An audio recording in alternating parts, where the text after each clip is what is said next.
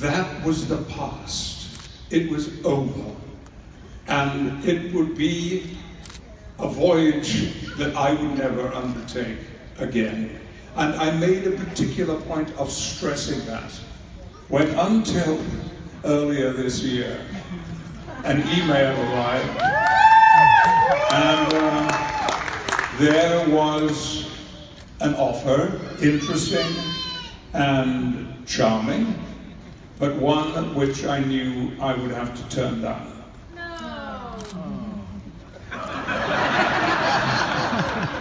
Well, that's how it felt. And I spent 20 minutes explaining why. With sadness, I would have to say no. But something has happened. Jean-Luc Picard is back.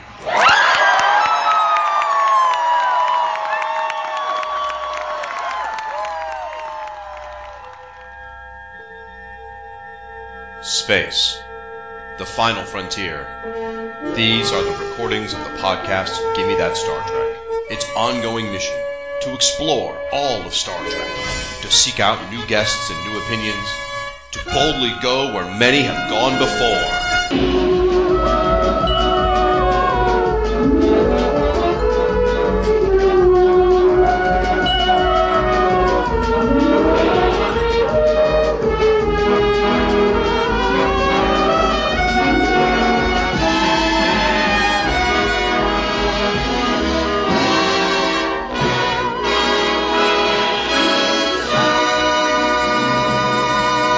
Welcome to episode 29 of Give Me That Star Trek, a proud member of the Fire and Water Podcast Network. I'm your host, Siskoid, and today we're talking about the various Star Trek projects CBS All Access has on the table and pitching some of our own for fun. And when I say we, I mean myself, and straight from the Comic Trades Monthly podcast, it's David Jeffress. Hi, David. Hey, how's it going? It's going well. This is going out on New Year's Day, so I guess we should get that out of the way and Happy New Year. Happy New Year. Happy holidays, and hopefully it wasn't too stressful. That's right. For me, I'm guessing, right? This is our future. This is we're a week from it. We're actually recording on Christmas Day because Scrooges have to stick together. Yeah, clearly. Is what it is. Before we get into it, David, the listeners need you to give some context for your Trek fandom with our usual quiz. So you're ready? All right. What's your Star Trek origin, first of all? How did you become a Trekkie? My parents, both my mother and father, loved Star Trek. I was born in 91, so that'll definitely date me right there. Right as TNG is just kind of almost getting to that end. So I grew up watching reruns of TNG, and then I was introduced to Deep Space Nine and Voyager, but I will be true to TNG for the rest of my life, probably. All right. Well, that answers our next question, which is, what's your favorite iteration of the show? I kind of have to reserve that right now until Discovery is done, because once Discovery's done, then I'll have to reconfigure. But right now, it would be Next Generation? Oh, 100%. What's your favorite character from that iteration, or any iteration, really? It's gonna have to be Riker for me. He is the best second hand of the captain in any series that I've watched. I love how Riker interacts with the crew, and he interacts with the captain. He's frank, he's bold, and he knows how to wear a beard. He's funny. I like Riker a lot, too. And I feel like we're somewhat in the minority when it comes to Riker. He needs the love. I'll say that. I don't know. Troy's got that down. On and off. And what's your favorite alien species from the Star Trek universe? I can't remember the name of the species, but they are the ones who only speak in tale, or the name of a tale, from the episode Darmok? Tamarians, thank you. But that episode is one of my favorites. It helped me get my wife to notice me for one of the first times we were dating. Because she said, Shaka, when the walls fell. And I replied, Timba, with his arms wide. And that was the moment she knew. It's like, okay, this man has to be in my life in some capacity. Wow. Juliet at her balcony. Yep. Oh, that's great. And a very good and personal reason for choosing that species. I think you're the first. Oh, thank you. Well, like I said, this is the first day of 2019 as the podcast flies. So we're looking to the future in the Star Trek way, which is to say, with hope. With hope. The second season of Discovery is set to start soon. The last short trek will be released in a few days, and CBS All Access is making plans for a lot of Trek content, very varied Trek content. Before we give you our ideas for TV projects, we'll give you some context on what CBS is considering. That way you'll see that there really is no limit as to what's possible. But first, David, are you excited about Discovery's next season? That's in our immediate future. I really am. I am looking very much forward to what's going to change as far as with a new captain and everything and this new dynamic. I'm a little nervous about the Easter eggs like young Spock, but at the same time, I'm genuinely excited for it to come out. Have you looked at many spoilers, or are you coming to it very fresh? I am coming to it very fresh. I have a very strict rule when it comes to any TV show or movie is I watch the first trailer and that's it. I don't read articles. I don't read theories. I want to go in with like, okay, does this look interesting to me or not? And if it does, then I'll just kind of try and keep a blind eye to it for any time that it might air. Yeah, I think that's a good idea with this show because the first season had a lot of twists and reveals, especially towards the end there, or even in the middle of it. Oh. And I have the same policy, and so we will not discuss Discovery further because I probably know a little more than you do just because I run the show, but not that much. Yeah, I haven't seen the second trailer, for example. Smart. I don't need it. But I do look forward to, like, that first trailer had a lot of humor. And, a lot of people thought the first season was at times excessively dark. Yeah. But they came out into the light. That was really the story of that first season was from a rather dark time in Federation history to come out into the light and to have the characters restate the Star Trek philosophy at the end. Oh, definitely. So we'll see if I guess now we're over that hump and we're ready to have more fun and we'll see. Yeah. Let's get into these projects that are on the table. Some are almost in production, but we know very little about them. So maybe we can, maybe here we can spin some tales. The series people are most excited about is the Picard show. It's set to premiere later this year. It's going to be beautiful, I bet you. Anything. If it's got Patrick Stewart in it, I'm excited. It does. That's basically all we know. We know virtually nothing, not even the title of it. Yeah. But it stars Patrick Stewart, as he says, a very different Jean-Luc Picard. He's 20 years on. He's no longer a captain. And the tone is, from what I read, a more real world, whatever that means. Interesting. They didn't want to use the word grounded. Take them out of space if they use the word grounded. I can only imagine. I don't know. So, well, what would you want to do with a Captain Picard 20 years later show? I would love it to be him kind of regaling stories, maybe with him working in some sort of legal office, because that's something that he's always loved is kind of this legal play back and forth, right? If he's going through these accounts, he almost kind of this CSI Law and Order kind of vibe, but he has to remember like some event from when he was younger, so we can learn more about the Picard history before he became captain, or even in the 20 years, in between since Nemesis. I hadn't thought of that because he is a very, very good lawyer on the show. Yes, and some of his strongest moments are definitely those ones, The Measure of a Man, and even when he talks to the Sheliak, who are these law masters. Indian War Tribunals, that's another good one of him just... Oh, the Drumhead, yeah. Yes, Drumhead. Beautiful stuff. So he's a very good orator. So that's a good idea. I don't know that that's what it's going to be, but yeah, it does seem to be, maybe it's going to be like Mr. Picard sort of thing. So some people think, well, is he now an admiral? I doubt it. Is he now out and about and having, Indiana Jones in space kind of stuff, which doesn't sound real world. No. So it's probably not that. If he's a very different Jean-Luc Picard, does that mean that there's a trauma, that something happened in the 20 years that we miss in the gap? And this is going to be like the last days of a great Starfleet hero, but he's got the Irumodic syndrome, or, he's working through some stuff. I'd like that. I like that idea of him working through some stuff.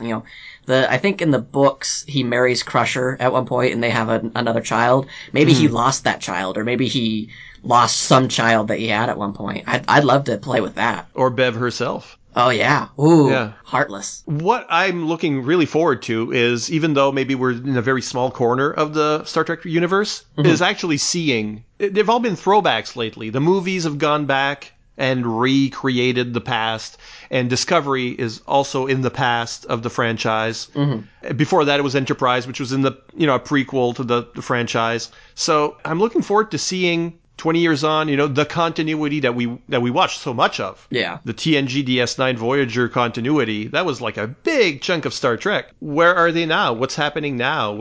So that's what that series can ultimately give us, or at least maybe enough of a window for some more short treks, which would maybe look at other characters and where they now. I don't know. See, and that's one of my concerns, is if it turns into this series of just flashbacks and we just have cameo after cameo, it turns into Fuller House in space, essentially. Oh, there goes Jonathan Frakes. What's he up to these days? Oh, there's my good friend LeVar Burton. And what are they?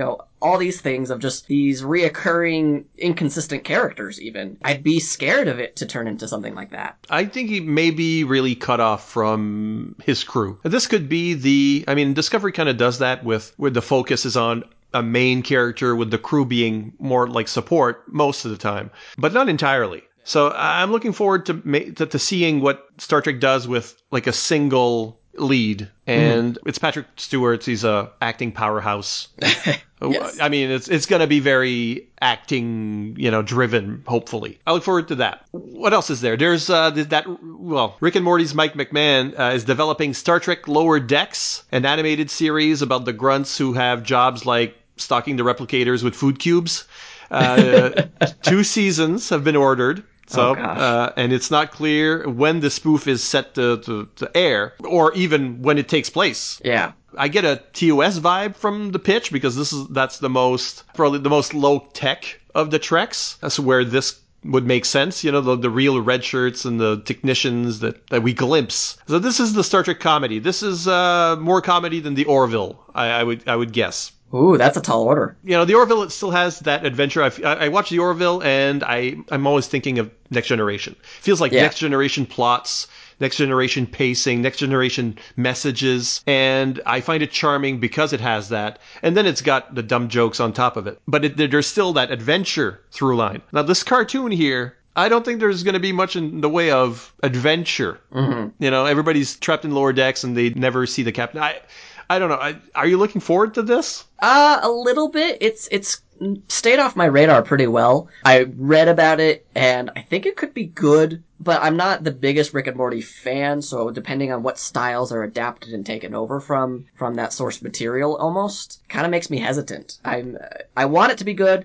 In true Rick and Morty fashion, show me what you got, and then I'll make a decision. I've never seen a single episode of that. I'm completely blind to Rick and Morty. I think there's room. I mean, I like that CBS is willing to do parody. You've got a dark show, you've got a light show, you've got an animated series. It's going to be. I mean, there's so much variety here that if they're going to do a lot of Star Trek stuff and have it not be tonally consistent, it can be anything, then this is going to be the that episode of Futurama where the heads are reunited and hold a convention, that kind of stuff. I don't know, I know enough about Star Trek that I'm going to get the deep cuts that will be in there. I think this is like the kind of series that specifically built for superfans. I don't know how it'll play to other people, or if superfans will accept it. If it's this dumb show that's for everyone, and it's mocking Star Trek in the way that the Muggles mock Star Trek. Yeah, I get you. And it would almost be pandering at that point. It's very much like, this is a kid's show, or this is just a mature show, so we can drop a few F-bombs in here, and oh, look at that, that's an inappropriate joke. So, like, what's going to be the point if you can't reference, like, these guys are in the belly of the ship during this great battle, and like we don't get to see the humorous side of it, or them going, oh, of course there's not enough power today, but well, in 5 minutes there'll be enough power, or it's my butt on the line. I don't want it to be the Big Bang Theory, basically. This is what I'm saying.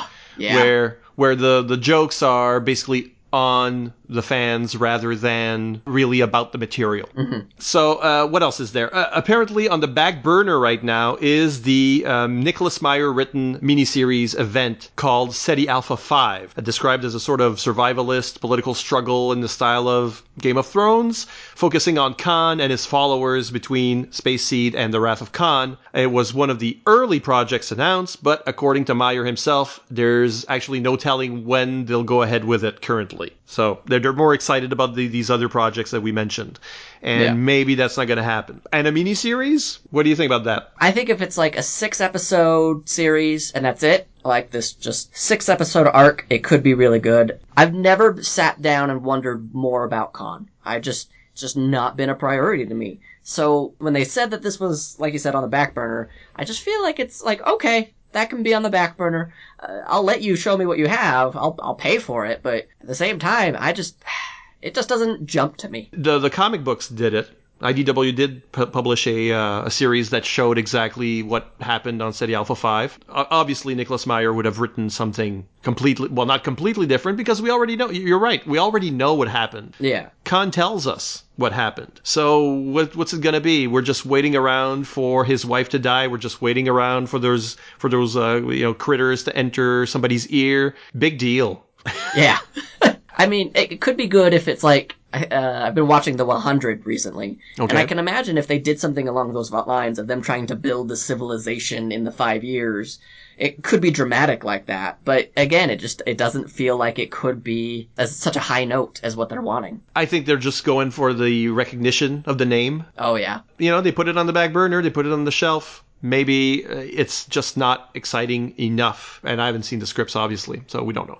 CBS is also in talks with Michelle Yeoh about bringing her Mirror Universe Philippa Georgiou into a Discovery spinoff, focusing on the early days of Section 31. This would be, I guess, a spy thriller set in the Star Trek universe. What do you think of this one? Does it have legs? I think so. I think if you get that spy universe, that noir aspect of this bad guy, Georgiou, and she comes in and she pretends to be Georgiou so she can get dirt on all these people, and it turns into an internals affair kind of situation of people plotting against the Federation, I think this could be really good. And I love this character of Georgiou, both before and after the alternative universe. I just love what they've done with the character on both sides, and I want to see more. It's Michelle Yeoh, twist my rubber arm. This is, I've been a fan of hers since the Kung Fu days. I don't know if this will work out. I don't know if the success of Crazy Rich Asians will put sort of the kibosh on this in a way, because suddenly she's a viable movie star in America sort of thing, more than before. Yeah, totally. And if she gets a lot of offers on that side of it, TV's maybe not so great. I don't know. But this kind of steals a thunder from one of my possible pitches for later. Because obviously, not necessarily Section 31, but a spy thriller type, whether that's Starfleet Intelligence, whether it's let's use the Obsidian Order, let's use the Tal Shiar, let's use all of that. And that would be an interesting way to, like a Mission Impossible, but maybe more grounded, like a Tinker Tailor, Soldier Spy kind of stuff. Whatever, in the Star Trek universe, maybe in one of the eras with a Cold War between the powers, as a neutral zone is being built on one side or the other. I mean, there's potential there for sure. Yeah. I'm not going to pitch it because here it is. I like the idea of some internal affair kind of espionage almost, because I feel like there's so much more that we could explore in the Federation. So I think that's something that should be played with for sure. Not necessarily just like, we can't do it because that's what the Admiral said and we're going to do it anyways. But it turns into something along the lines of like, oh my gosh, there's this plot to overthrow this High Commissioner that we have here, and we just need to make sure that whatever happens doesn't happen. Or something to that effect. And then, of course, you could still have time travel of like, oh my gosh, we have to save this one man's life, and we have to figure out how did that happen, or something. But it's a possibility that I think should be played with. And they've really got the most ruthless of the characters to star in it if they get Michelle Yeoh. So, yeah. Gray zones, and I mean, that could be very compelling television. I'd watch it. And finally, CBS has confirmed that they will do more short treks during the dry spells in programming. So I'll say it for the record. I hope each short run of this includes a further adventure of Craft, the Odysseus stand-in from the minisode entitled Calypso, with Michael Chabon riffing off different chapters of the Odyssey in each one. So I'm on record. All right. I want to see more of that. I love Aldous Hodges as an actor as well. So, and this is like super future from the timeline that we know. So, I mean, it's all new and interesting and just like little bits, and I love the literary element to it. So I hope to see more of that. Are there short treks that you'd like to see attempted? Nothing that jumps to my mind as far as like short treks, Yeah, no, I can't think of anything I remember watching and going, ooh, I need that. I need more of that. Yeah, they've been, like Secret Origins or little adventures with different crew members. I was sort of disappointed that it was all, except for that one that I talked about, although it does have, mysteriously uses the Discovery in it. Still not sure how that can happen or if that'll manifest itself in the next season or what. But it's all Discovery stuff. It's all Discovery characters. So, well, yeah, I get it. You've got the standing sets. We're not going to do a 15-minute episode and have to build all new sets. I get it. But at the same time, I feel like Short Treks could have been more of an anthology where we could create new characters or go to other franchises. But that may be, what we want to do with our own pitches. So let's get into that. Okay. Because that was all stuff that had some chance of making it to the screen. We're going to pitch ideas that have very little chance of making it to CBS's ears, but as you can see, there's little that they wouldn't consider. We can go crazy because I think they kind of have. Old stars returning, they recast entire eras, they're the varied tones, they've got parody, they've got miniseries as well as series, so we have put no limits on our imaginations. David, why don't you start us off with your first pitch? So I would love to take Cosmo that we have right now with Neil deGrasse Tyson, but put in Dr. Noonien Soong. So we have this kind of Silmarillion, if you will, of the Star Trek universe, narrated by Dr. Noonien Soong as we fly around the known galaxy and learn more about different cultures, different politics, different events in time. I think if you had Brent Spiner reprise his role as Dr. Noonien Soong and come in and just be kind of that sassiness that he has while teaching us more history, give me a 10-part series, 8-part series, and I could feel like I could truly call myself a Star Trek fan at that point. Well, that would make an interesting bridge or access for people who are, haven't seen all the seasons of the past Treks. Yeah. And as a way to digest it, more or less.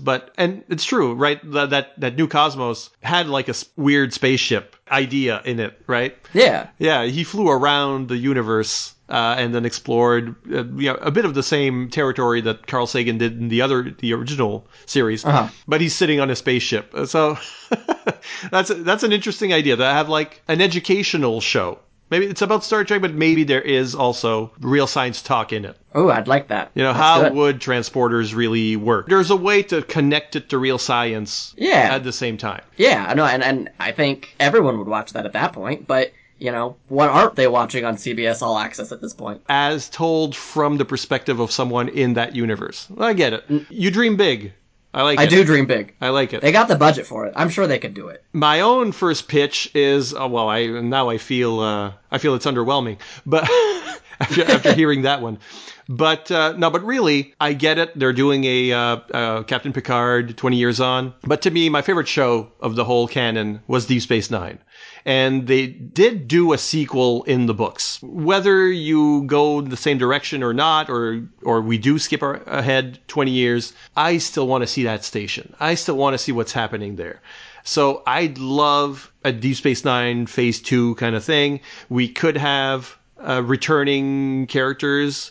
Maybe Sisko's just a voice in the wormhole or something, but I'd love to see that place by the wormhole have another wave of importance, that suddenly something happens and we've got, because the Picard show, I don't know if it'll be very, very personal to the character.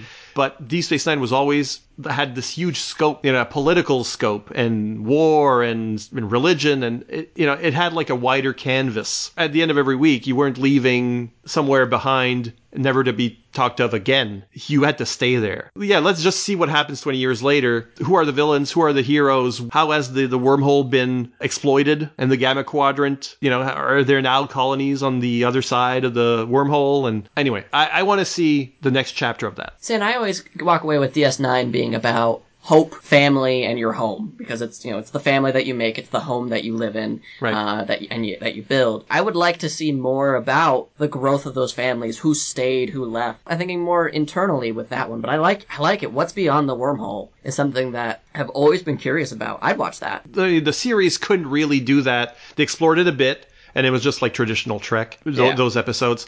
But then the founders kind of blocked There was no, you couldn't go over there. But once, just the idea that Odo is now leading his people, or at least, and his consciousness is part of the mix, and that they are now a force for good, maybe, and Odo would have opened the gates, let's say, for exploration and trade and whatnot. This is a very different universe after. You could have the Bajorans becoming a more evil power, or, the Cardassians are rebuilding everything, or are they going to essentially be the Germans after World War I, closed off on themselves, and then in their rebuilding, they go Nazi again, sort of thing, which I'm sure would tap into the real world politics.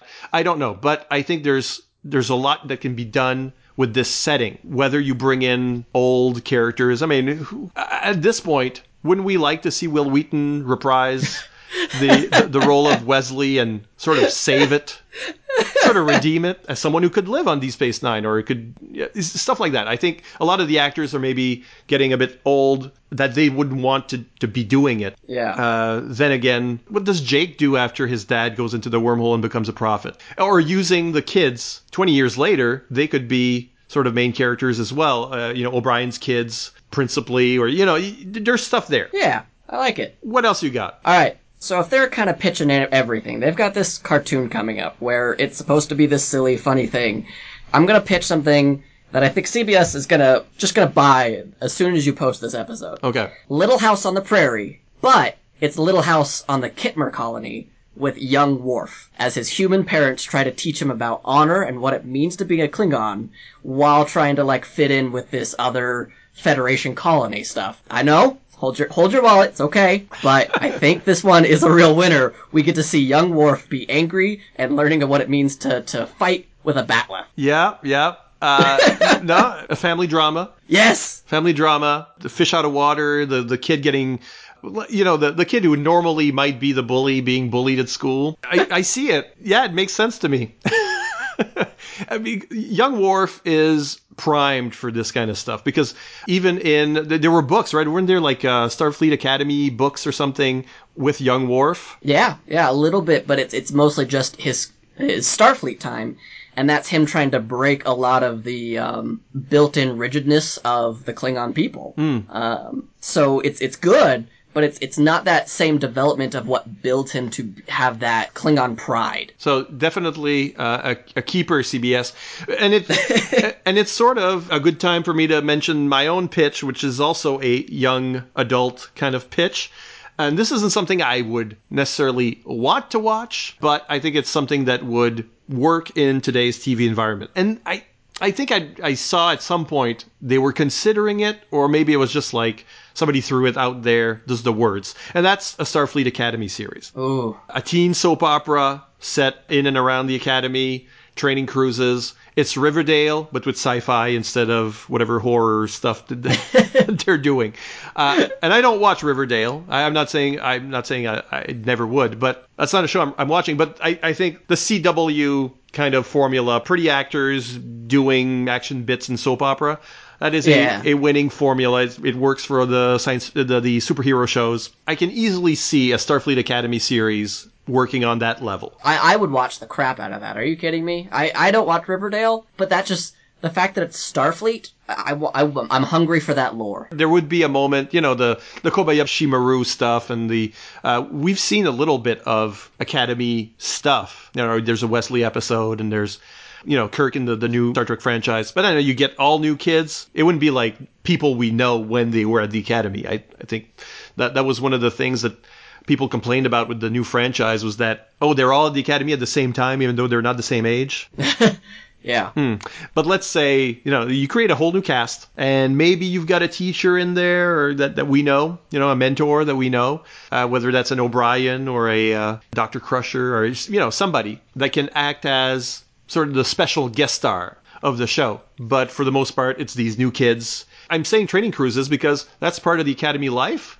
But maybe that's like season 2. They finally get an Academy cruise, a mission, that kind of stuff. So you can see them grow up. Yeah, I like it. I'd watch that. Okay, well, then let's throw that in the envelope. What's your third pitch? I always have been curious of, what do they do with this awesome technology that they might gain from another alien species that they haven't contacted before, or from an alternate universe, or somewhere further down the line.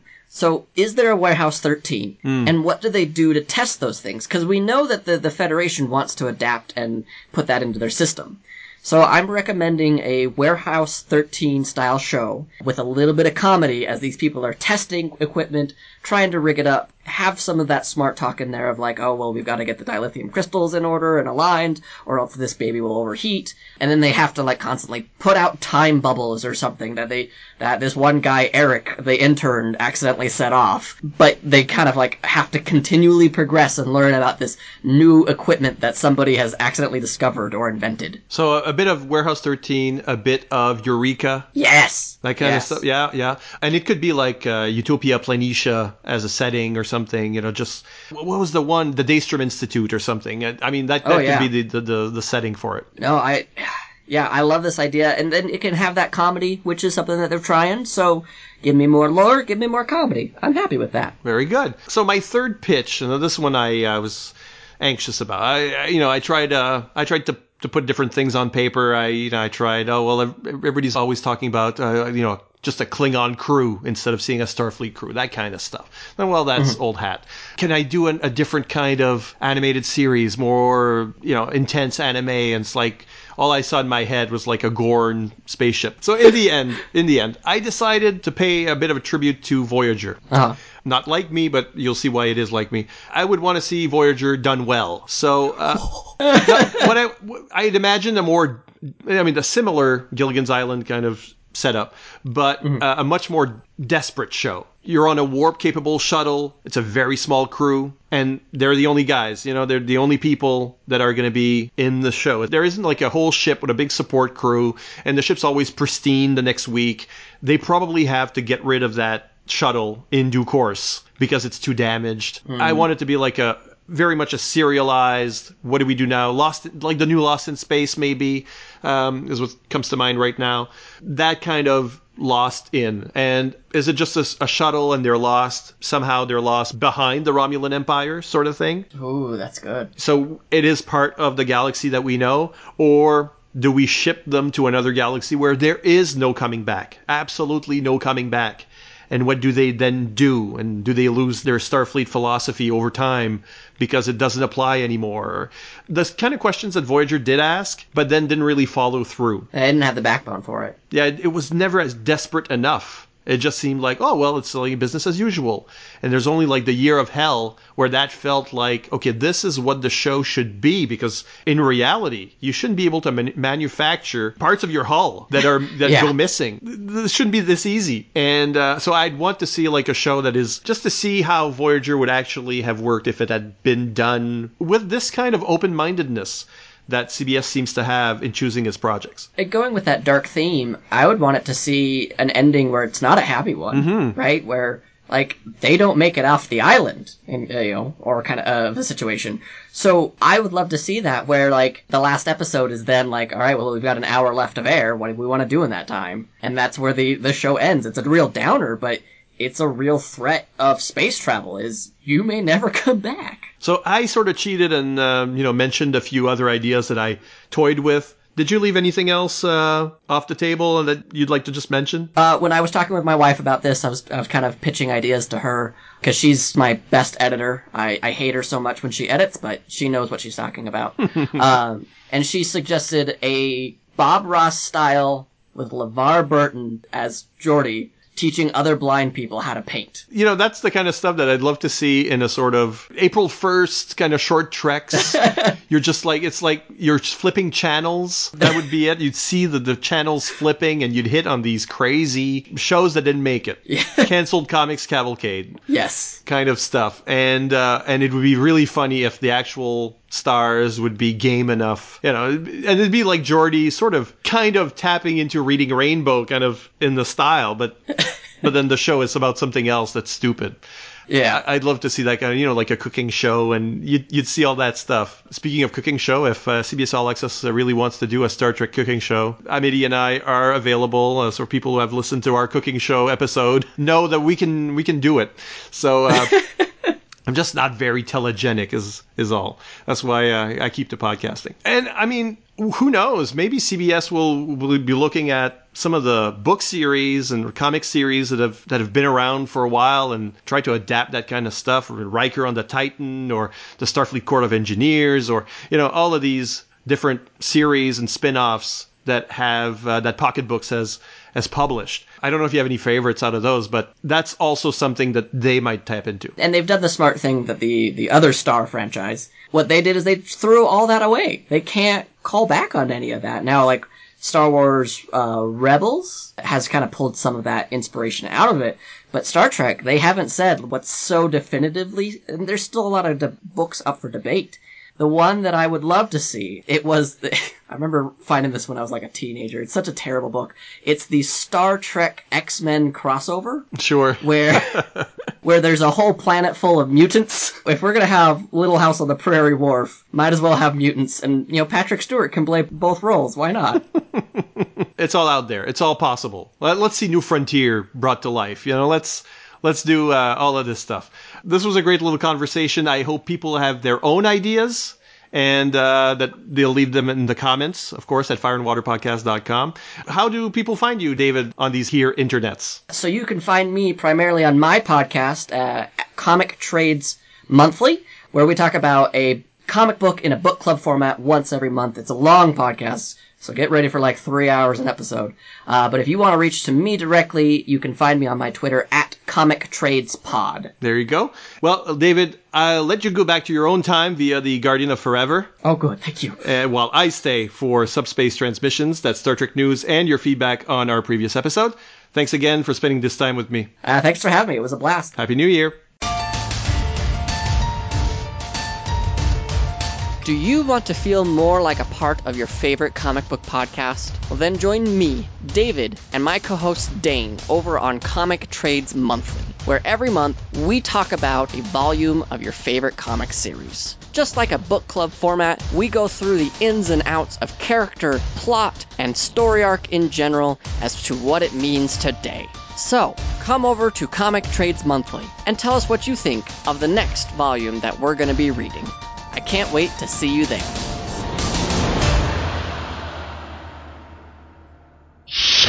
Incoming Subspace Transmissions. In Star Trek news not already covered on this show, Discovery Season 2 has a premiere date finally, and that's January 17th. It's been extended to 14 episodes from its original 13. Also, don't miss the 4th episode of Short Treks, which features Rainn Wilson's Harry Mudd, available on CBS All Access or wherever you get your Trek content, this Thursday, January 3rd. And now your comments on episode 28, Star Trek Role-Playing Games, with our guest Ryan Blake. Let's start with Chris Franklin saying what most people thought, I'm guessing. He says, much like Hero Points, I didn't know half of what you were talking about, but still was able to follow and enjoy the show nonetheless. I did know a lot of the filler Trek history came from these games, and DC's Who's Who seemed to be full of it. A more bloodthirsty, militaristic Trek makes sense during the Harv Bennett years, and it also makes sense the game got cancelled as the touchy-feely humanist era of TNG began. First-time commenter Steve Race says, excellent show as always. I've played all the Star Trek RPGs, and for me it's Star Trek Adventures all the way. That's the most recent one. Brian Linton says, I had a childhood friend who owned the FASA game, and I would flip through the game books from time to time. I have to say that I love games that incorporate some sort of life path system. The one with which I am most familiar is another FASA game, Mech Warrior 3rd Edition. I can spend hours experimenting with different life path choices when trying to develop a character concept. Since I don't really play any of the RPGs I own, having a fun character creation mechanic is a big plus for me. I think that's also something that works with superhero gaming. Gene Hendricks says, fun fact, the Decipher game was what we used to create our characters for Tales of the Seventh Fleet. Being role players by nature, we needed to know what each character was good or bad at and what weaknesses they might have. That's how my character, Lupia, ended up being from Sherman's planet. He knew how to use Klingon weapons, but hated Klingons, so that backstory just fit. Kevin Rolfe admits to perhaps having run one of those Star Trek Adventures games that Ryan was disappointed with, and he apologizes for it. Mark Baker Wright says, I've owned the FASA game, first and second editions, for many years, but I haven't even thought about them for years now. This episode prompted me to pull those out of storage and specifically to have a look at the TNG First Year source book. On pretty much the first page of text, it offers this disclaimer. FASA's initial role-playing games and supplements provided information about fictional universe that was not being further developed on television and so could be described completely without fear of contradicting future changes. The Next Generation is not that way at all. Now, it goes on to comment how future developments may contradict what the source book suggests. Indeed, the page immediately preceding above the indicia specifically says some materials in this book may be invalidated by later episodes of Star Trek The Next Generation. Now, oddly, however, it doesn't quite seem to recognize that those future developments may not only contradict the TNG source book, but indeed much of what FASA had previously done with their TOS materials. This source book had a copyright date of 1989, and I'm reminded that more time has passed since then than the entire franchise's lifespan to that point. It's small wonder that fans of today might have a different understanding of Trek's history than folks did back then. Next up, Boston Moss says, I've played and run games in both FASA and Last Unicorn, and gotten a kick out of each. If given the choice to use again, I'd go with FASA system, even though my games were more role-playing and exploratory than militaristic. Their modules were just great springboards to launch other ideas. He then gets into game mechanics, so if you're interested, make sure to check out the entire discussion at fireandwaterpodcast.com. Then he has this neat bit of advice. He says, want to encourage roleplay? Run a session with personnel evaluations. Who actually deserves to move up from ensign to Lieutenant JG? Sure, Lieutenant Crackshot is a great marksman, but does she follow orders? Is she upholding the Prime Directive? Does she get along with other crew members? Do her decisions make sense? I found that a great way to get players back into Trek when their character concept may start to wander out of the genre. Ice D says, the FASA game will always have a place in my heart. I thought it strange that John Ford's Klingons were wholly included, but Diane Duane's Romulans were not. Maybe she would have had to agree, I don't know. Regardless, the game provided a ton of backstory to the universe in addition to the novels and comics of the day. The Federation and Star Trek IV source books remain, to me anyway, as remarkable references that I still consult to this day. In 2006, the Star Trek Legacy video game included several FASA, Romulan, and Klingon ships. Looks like the developers were fans too. An interesting note with Last Unicorn is that the Andorian sourcebook Among the Clans provided some of the basis for the Andorians as portrayed in Enterprise. Series producer Manny Cotto adopted the book's concepts of an icy Andoria and rules for ritual combat. Now, I once knew this, D, because I was stoked when I saw the Andorians realized on Enterprise and that they fit the details of the sourcebook. Forgot about that. And then our Klingon ambassador, Abel Mavada, says, even though I haven't played an RPG since the mid-80s, I really enjoyed this episode. It's nice to hear I'm not the only one who had a bunch of FASA Star Trek material without ever having played the game. Those books were, and still are, fun to immerse yourself in, and I loved all the imagination and world building that went into them. Well, that's a good comment to end on. So as usual, let me remind you that you too can leave comments at fireandwaterpodcast.com, on the Fire and Water Facebook page, or on Twitter. Find us at FW Podcasts. Until the next episode, this is Siskoid reminding you to go boldly.